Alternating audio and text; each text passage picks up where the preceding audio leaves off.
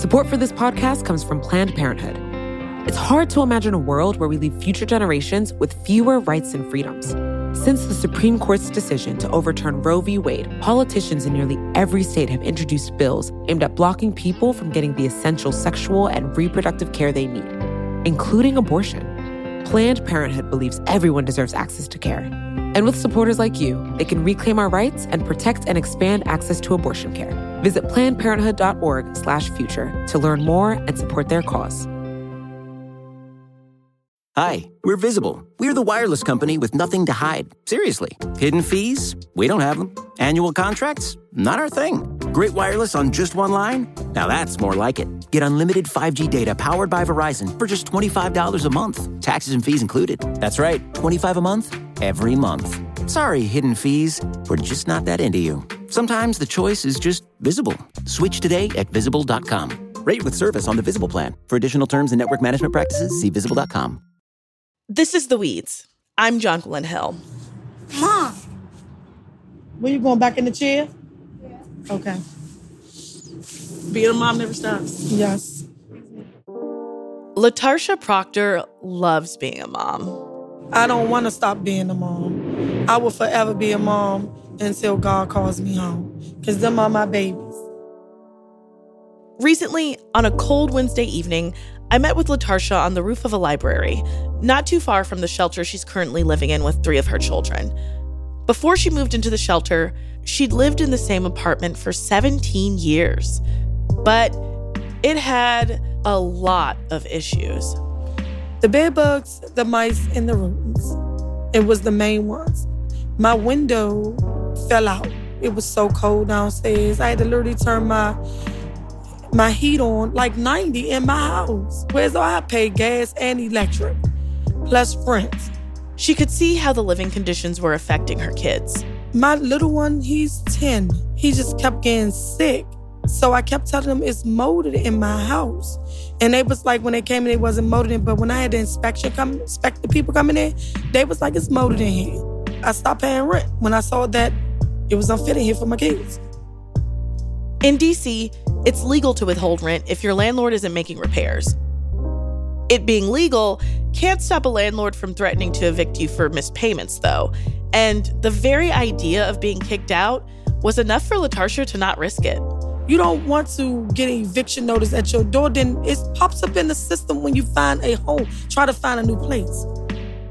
Being evicted can follow someone for years. It can make it harder to find a job, it can tarnish your credit score, and it makes finding housing far more difficult. LaTarsha is now looking for a new place, but it's tough to find one that's big enough for her family that she can afford. The data shows us Black women are threatened with eviction and evicted at a higher rate, especially Black women with children, like LaTarsha. It's such a prolific problem that some researchers say evictions are to Black women what the prison industrial complex is to Black men, something that can forever change the trajectory of life once you encounter it. And an eviction is rarely ever just an eviction. Getting kicked out can have a domino effect that leaves an impact long after the sheriff shows up and belongings end up on the sidewalk. Lives are upended by evictions, and LaTarsha knows that. I've been crying. Like, my sister talks to me every day. Tell me don't cry. I look at my kids and say that I got my kids in a situation that they don't need to be in. So for Black women that got kids out here, I don't think they need to go through that. They don't deserve to be in the streets.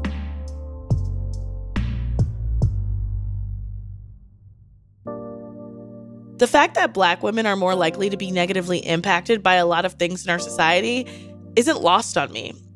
Not only because I am a Black woman, but because I think you judge how well something is working by its impact on the most marginalized people. And that's what we're doing this month. We picked 3 areas at the core of the human experience to explore over the next few weeks: our health, our homes, and our families. What do disparities here signal to us about the weaknesses of our system? It's a series we're calling Black Women And this week, we're asking, what do the disproportionately high eviction rates for Black women tell us about housing stability and how we can make it better? To understand more about eviction and its ripple effects, I called someone. I'm Julia Craven, and I am a senior writer and editor with New America's Better Life Lab. Full disclaimer, Julia's also a really good friend of mine. And she told me when it comes to evictions, if all you're thinking about is housing, you're missing some big problems. We tend to see eviction as like a housing issue only, right? But housing is one of the social determinants of health. Like, it's critical to being healthy. The most important thing to emphasize is that evictions completely upend a family's stability. And when you're talking about children in particular, stable housing is critical to healthy childhood development. Kids like routines. They don't like a lot of hoopla, a lot of inconsistency. That's not good for them. And so evictions can lead to low birth weight, premature birth, poor cognitive development, infant mortality, and heightened food insecurity. It can lead to moving into poor housing, overcrowding. It can lead to being unhoused. And there's also this very distinct connection between adversity in childhood and an increased risk of experiencing a lot of adverse health consequences once you age into adulthood. And so the first 1,000 days of a child's life, that's from conception to 2 years old. That's a very significant period of development for a child's brain, their bodies, their immune systems. And so any stress or instability during that time can affect the baby and affect their future. And so what the Eviction Lab found, for a lot of kids, more than 10% of children under the age of 5 live in rental households that are threatened with an eviction each year. And 5.7 of those households are evicted. And so we have these evictions occurring at these really critical moments for children and their development. A few weeks back, my colleague Dylan Scott hosted an episode of The Weeds where he spoke with a researcher and former pastor who talked about the ways in particular Black people experience stress and how so much of it is somatic, how so much of it is in the body. And I can't help but think of that as you're talking about these stressors of eviction, particularly on children. Toxic stress, when kids are exposed to it, they have a higher risk of contracting the common childhood diseases that kids get. And then when these kids become adults, they have an increased chance of developing diabetes, heart disease, various cancers, depression, substance abuse disorders, and other mental health conditions. And these are adverse health outcomes that Black people are more likely to experience anyway. Children who have been evicted are also hospitalized more during childhood than kids who have never experienced an eviction. And so this stress has this very clear negative impact on their mental, emotional, and physical well-being. Children who live in poor housing or substandard housing, let's say, are more likely to contract asthma. And they are more likely to have health issues just off of the housing quality being poor. And so when you take it away, that also plays a role. So it's just this really sick, very cruel cycle for these kids who don't have any real control over what's happening here. And I would argue that a lot of the times their parents don't either. These are the circumstances that people are born into, and it's really difficult to get out of them. Can you talk a little bit more about that cycle of poverty? So the quote-unquote vicious cycle of poverty, this is a term that I believe Matthew Desmond, he's the founder and principal investigator of the Eviction Lab. I believe he coined using those two terms together to describe this in the context of eviction. So basically, after a family is evicted, and they're trying to get it together. So they're trying to secure housing. They're trying to figure out what they're going to do.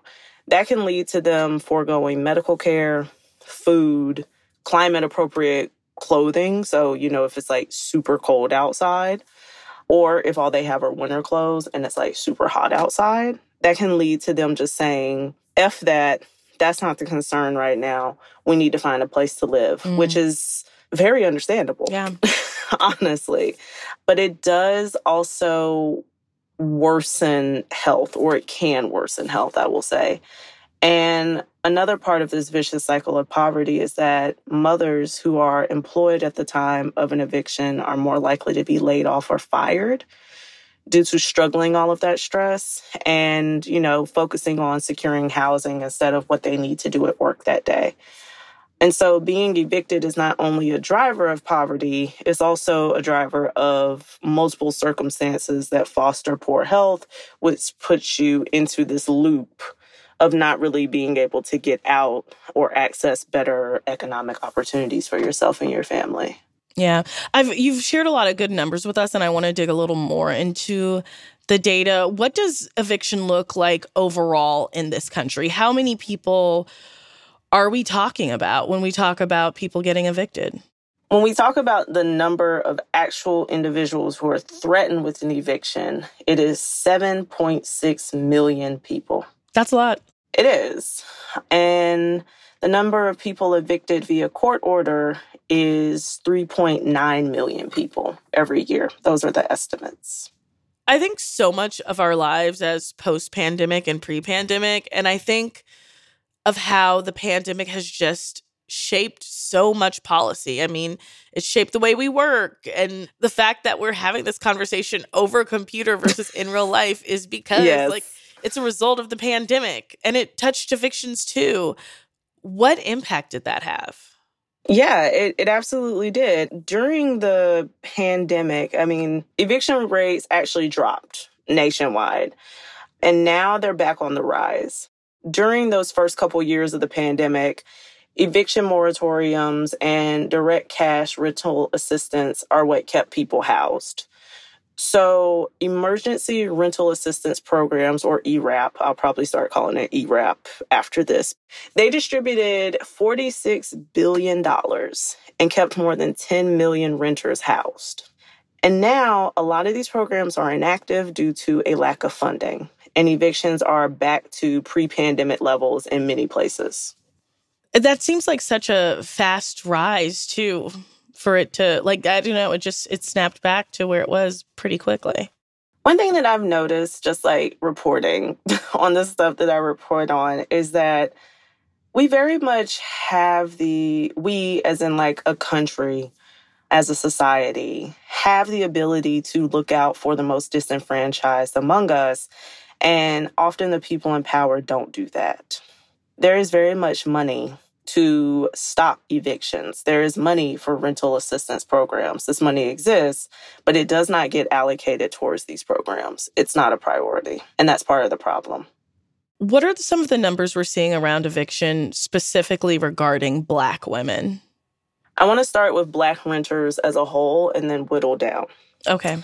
Black renters make up 18.6% of America's renter population. But Black renters also make up 51.1% of those affected by an eviction filing and 43.4% of those evicted nationally. And so within that, Black women with children are the most vulnerable. And they make up 28.3% of the average annual rate for eviction filings. And 12% of that group is actually evicted via court order. And so this is the highest of any demographic, Black women with children specifically. After the break, the reasons why Black women are more likely to be evicted.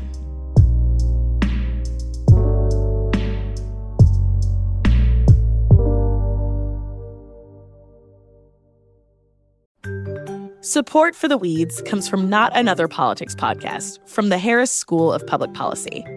With the constant news cycle, there's a lot of noise out there. Opinions are plastered all over social media, pundits are throwing out hot takes without any sort of context, and it's only getting worse as we dive farther into election season. We know that if you're listening to us at The Weeds, you're looking to cut through all this.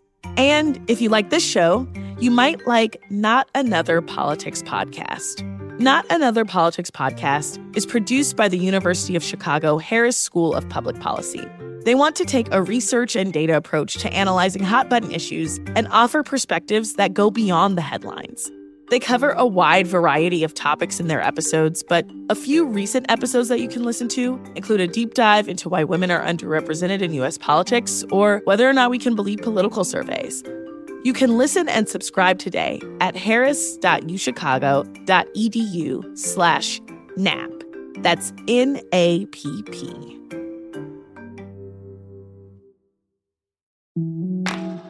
Support for The Weeds comes from Burrow. Okay, are you ready for the understatement of the century? Buying furniture can be frustrating. You end up visiting a bunch of stores searching aimlessly for the right pieces to match your home, then spend hours trying to get those pieces together, or together again if you got it wrong the first time. And that's even if you were able to get it through the door. Burrow is a furniture company that wants to make the whole thing easier. Burrow's new Dune line features a contemporary yet timeless look inspired by the craftsmanship of classic mid-century construction. If you're looking to bring a sense of luxury, comfort, and durability to your outdoor spaces, you might want to consider Burrow. Like all of Burrow's pieces, they offer easy assembly and disassembly so you can move or store them away as needed. Not only that, they ship straight to your door for free. Listeners of The Weeds can get 15% off their first order at burrow.com/weeds. That's Burrow, BURROW.com/weeds for 15% off. Burrow.com/weeds. Hi, we're Visible. We're the wireless company with nothing to hide. Seriously. Hidden fees? We don't have them. Annual contracts? Not our thing. Great wireless on just one line? Now that's more like it. Get unlimited 5G data powered by Verizon for just $25 a month. Taxes and fees included. That's right, $25 a month, every month. Sorry, hidden fees. We're just not that into you. Sometimes the choice is just Visible. Switch today at Visible.com. Rate with service on the Visible plan. For additional terms and network management practices, see Visible.com.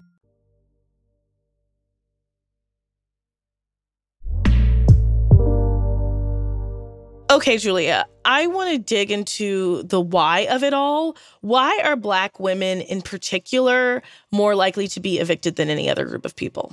There's two main buckets here, when we think about reasons. The first one is economic disenfranchisement.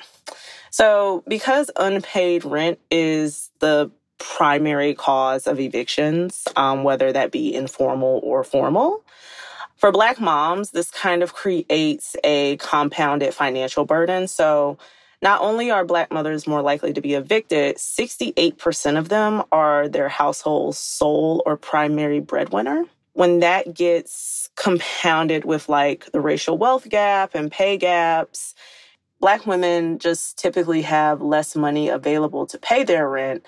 And then we get into the fact that less money to go around, period, really affects the chances of building longer-term financial safety nets, like an emergency fund for job losses. What is it about Black women with children in particular that are more likely to be evicted? Kids are expensive. That's kind of the short of it, right? Kids are expensive. Inflation is real. And so this is actually something that my program at New America is the Better Life Lab. And what we noticed is that inaccessible childcare options make the fallout from eviction worse. More than half of Americans live in a childcare desert. And Black women are more likely to live within a childcare desert and have a tougher time accessing affordable childcare options. There was this report last January from the Women's Bureau, which is out of the Department of Labor, and it found that childcare costs between 8 and 19.3% of the median family income, and that is per child. That is not for every child. Gosh. That is for each child. Oh my God, that made my eyes water. Yeah, that's crazy, and that's untenable for so many families. And so for Black mothers, that again compounds with racial wealth and pay gaps. That means that on top of trying to afford rent and being the primary breadwinner for their families, they're even less likely to be able to afford to outsource childcare. And the higher eviction rates for families with young children, it appears to track with how expensive childcare is for that same demographic. So the most expensive childcare is going to be for kids 0 to 5. And we also see the most evictions for that demographic as well. None of this popped up out of thin air. There are policies in place that create these circumstances. What's the history here behind those policies? The history here is long, which is kind of like an unsatisfying answer, right? But one part of this history is man in the house policies. Those prevented mothers from receiving welfare if they were thought to be living with or having an intimate relationship with a single man capable of working for pay and supporting a family, which is wildly paternalistic. Yeah, it's like, well, that's very much in my business. That is, yeah, wow. Right? That's kind of the point of it, right? And so to enforce this rule, caseworkers would pop up at homes in the middle of the night. And this practice disproportionately targeted Black women. And so if a man was thought to be living in the house, and that definition fluctuated depending on who was doing the popping up, the woman's benefits would be threatened. That was struck down by SCOTUS in 1968, but it set the stage for some of the punitive measures we see today. There's this researcher, his name is Rahim Kurwa, and he looked into housing voucher regulations and how that history connected with the man in the house policies. And so right now, if you have a housing voucher, you can't have unauthorized residents in your home. So if you're on Section 8, you can't have a quote unquote unauthorized resident living in the home, which is, again, a way for like governments to kind of get in your business, right? So when I was a kid, I grew up in Section 8 housing. And I remember whenever we would have inspections, my mom would have to leave because it was just supposed to be me and my grandmother in the house. You know, she would have to leave, kind of like pack up any evidence of her living there type thing. So that way we could pass inspection and stay on Section 8. It's not conducive to intergenerational housing either. At all. Like, it has an impact on, like, yes, this kind of, you know, two-parent family structure that's always sort of been pushed as kind of like the ideal of American life. But it also impacts intergenerational family structures, too. Yeah, no, that's a really good point. I actually hadn't thought of it as, like, also reinforcing the nuclear family. Look at you, policy maven. Girl, you know how we get into it. Can't stop. Can't stop. Can you talk a little bit about the role in mass incarceration in this? Like, something I see over and over again whenever I read about this is this idea that evictions are to Black women what mass incarcerations are to Black men. And the argument for that analogy is, you know, when someone's incarcerated, they get out, it's hard to find a job, it kind of becomes a scarlet letter. It makes navigating the world very different. And when you are evicted, that is also on your record. It goes on to make finding housing difficult. Like, landlords won't sign a lease with you, or if they will, most of the time, the living circumstances isn't the best because you kind of have to take what you can get. Can you talk about that analogy and also the role that mass incarceration plays in evictions? This is my first time hearing that laid out. And in terms of like something following you and preventing you from accessing a necessity like housing, yes, the two are absolutely very similar. As far as like the role that mass incarceration can play explicitly in the rates that we see for Black women in evictions is that a Black woman's name is more likely to be the sole name on a lease. And it's thought that a part of that may be not that a Black man or a Black father is absent from the home, which is a racist stereotype that we hear way too often, but that perhaps because of mass incarceration, because of the prison industrial complex, arrest records being locked up, and because that can create barriers to accessing housing, that might be why his name is not on the lease. these are major issues, and it feels like the policy response often gets paternalistic or very like, it can get very Moynihan report coded very quickly. Yes, it can. And that's why, like, even throughout this interview, like, I've been walking through what I'm saying so carefully, because it's like, I think that even when you're explaining this from a historical, like, this is wrong perspective, that level of racism is so inherent in a lot of the language used to describe this that I just think it's on people who are talking about this to be very, very careful in their phrasing and come at this from like a human first approach. So that's why I was like, it's not that Black fathers are absent, and it's not that all Black men, where a Black woman is the only name on the lease. It's not that all of those situations are ones where like he's been incarcerated. It's just that based on the data, that family wants to stay together and that family needs a place to live. And so the way to go about that may very well be just his name not being on the lease so that that family can have a place to live. And I think that the ways that people navigate these really complex, unfair situations, it's just something that we have to be intentional about because you don't want to sound like Moynihan. I don't know. And I find myself thinking of how to like think about these things, phrase these things, because, you don't want to be like, where are the men? And we need also the respectability politics. Yes. Oh my gosh, like, girl, they will jump out. It's hard to say like, no, that's not what I'm saying. I think respectability is such a huge part of this that I'm glad you brought it up. I'm glad you brought it up because I've been dying to talk about it.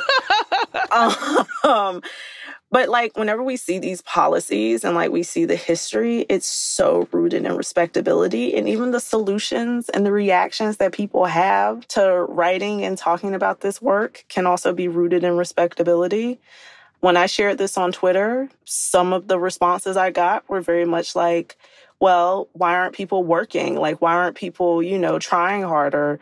Like, why aren't you paying your rent? And I'm just like, poor people work harder than anybody else in this country. It's like you're dabbling so heavily in these narratives, these incorrect, racist, elitist narratives about people who are on low incomes, people who are living in poverty, people who experience evictions.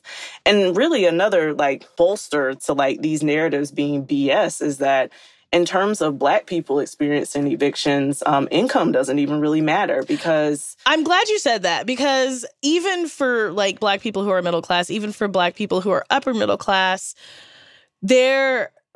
that wealth is so precarious compared to so many of their counterparts. Very. Like all it takes is one medical emergency. All it takes is one layoff. All it takes is, something happening. And the next thing you know, you've been pushed out of a tax bracket that you were previously in.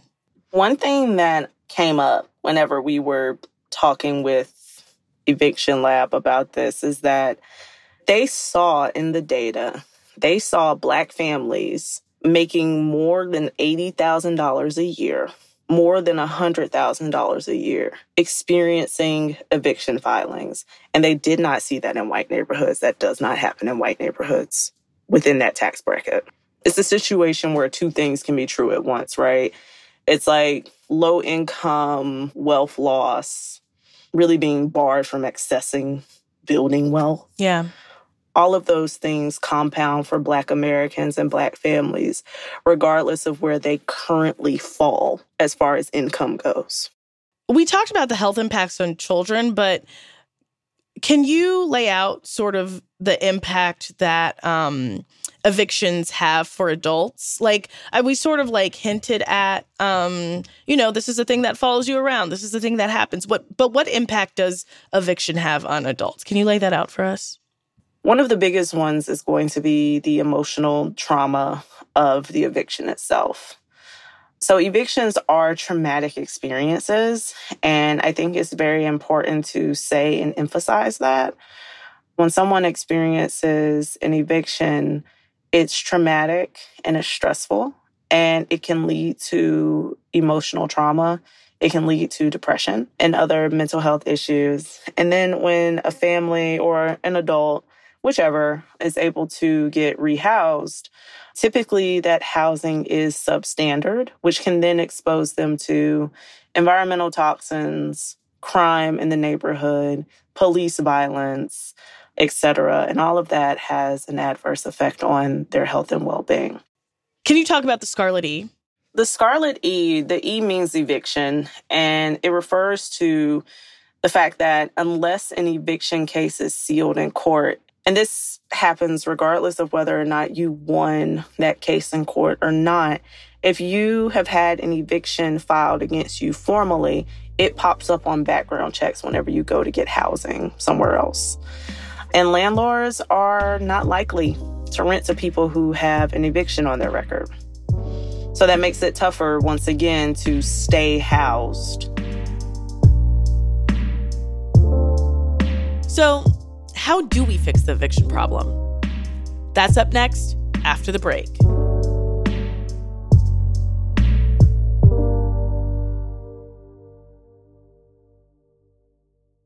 This week on The Pitch, we're breaking form and introducing a new segment on our show called The Exit. You had your first exit at 18 years old, your second at 24. And then 6 months later, you start another company. This one's called Shipped. The company just exploded overnight. And then you realize, all right, we need more money. So you went out to Sand Hill Road. I'm not a West Coast type. I didn't have a feel for the game, but I figured it out really fast. What did you think when you threw out the number? It is very easy to get distracted and excited and thinking about what you're going to do with your millions. I ran the company out of money. I know my CFO and everybody was thinking, this is nuts. Oh, Shipped. Do you have any regrets about Shipped?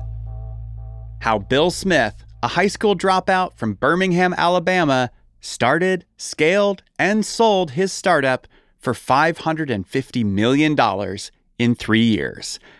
That's this week. Go right now and subscribe to The Pitch, wherever you listen to podcasts.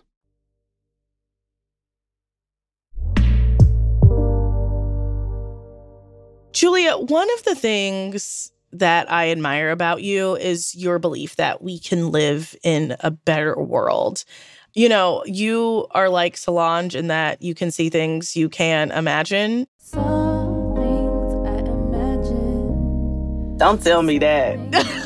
But it's I think it's very difficult for a lot of people to imagine a world that's different from the one we live in. And I think that's part of the reason we don't have as much policy experimentation, because people will just say it's not possible and not try. What are your big three policy wishes? So, first of all, thank you. I think a lot of people don't realize that about me, is that I really am very optimistic about what the world can become. Because I know I have like that tough reporter, these are the problems, like exterior. So thank you for like acknowledging and noticing my optimism about things. So my policy wishes. The most important wish is a universal care infrastructure. So this would be like one part of a broader reform network for evictions. This would include, but is not limited to, universal childcare, particularly for kids ages 0 to 5, so the kids that aren't in school. Universal summer school and after-school programs to help take care of these kids when they are of school age, but not in school. And like, you know, school lets out at 3:30, but your parent works until 5 or 6. And universal paid family and medical leave. All of this would help set families up to better weather the cost of their rents or their mortgages, because it would be less things to pay for, alongside universal health care and a guaranteed basic income. For a guaranteed basic income, the difference between that and a universal basic income is that guaranteed income, they create like a floor that directly addresses the historical and systemic barriers that cause economic hardship. So it's a little bit different than a universal basic income. Can you get into that difference? Guaranteed income, what it does is like it takes a more equitable approach versus like a blanketed approach. Pretty much you're going to provide cash payments to people who are living in poverty or those without a reliable income. And so when you create an income floor, that basically is going to prevent people from dipping below the poverty line.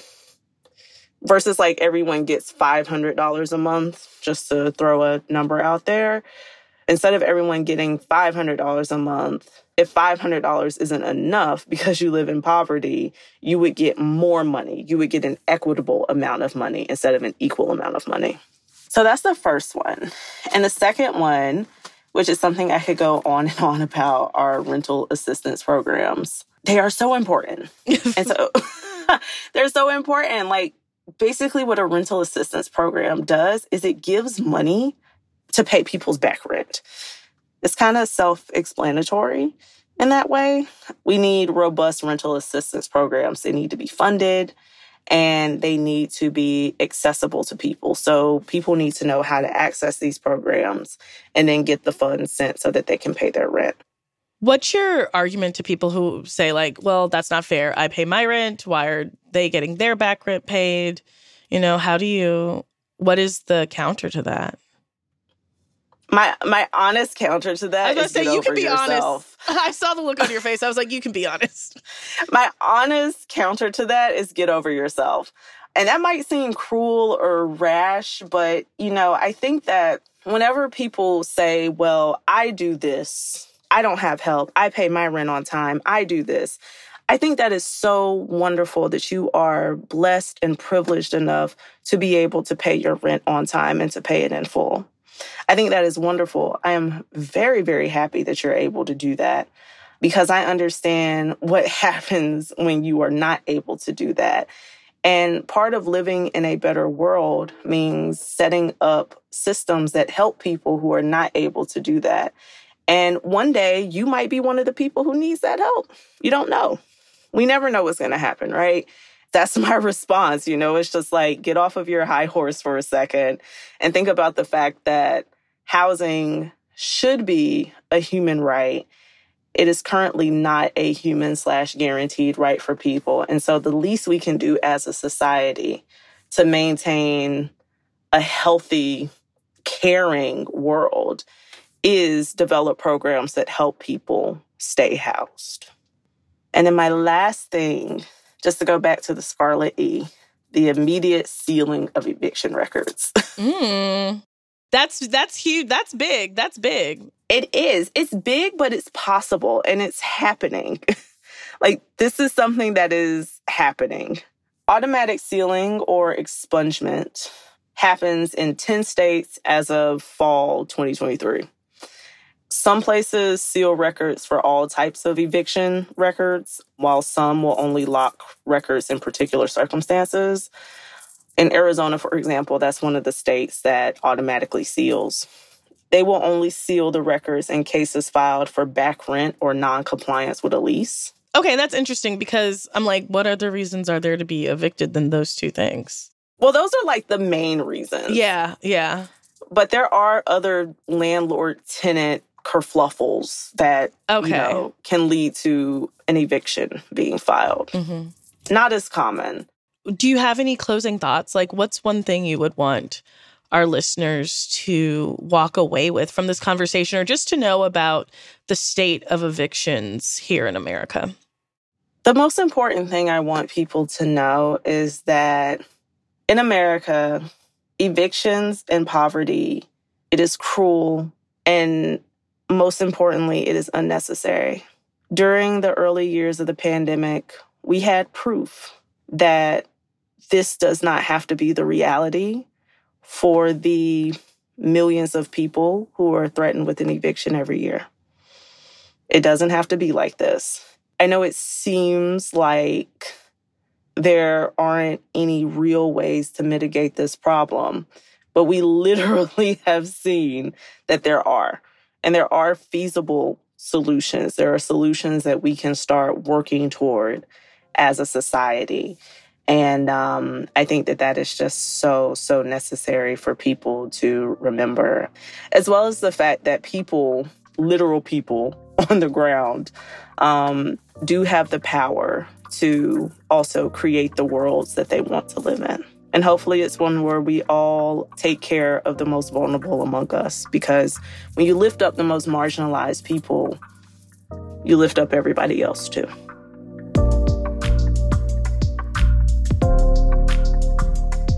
All right, Julia Craven, thank you so much for joining us on The Weeds. Thank you. This is the first in a multi-part series we're doing this month on how policy impacts Black women. This week, we talked housing. And next week's episode is about relationships. The policies in place that make it hard for Black women to get married. Well, I looked historically, as I said, I went from slavery to the period of social media, and I saw repeatedly the separation of Black couples and families, racist, sexist, misogynoir. We want to hear from you, what you think of this episode and any other series you're interested in. Shoot us an email at weeds@vox.com. And if you like this or other episodes, leave us a review and tell a friend about it. That's all for us today. Thank you to Julia Craven and LaTarsha Proctor for joining me. Our producer is Sophie Lalonde. Christian Ayala engineered this episode. Melissa Hirsch fact-checked it. Our editorial director is A.M. Hall. And I'm your host, John Quillen Hill. This podcast is part of Vox, which doesn't have a paywall. Help us keep it that way by going to vox.com/give.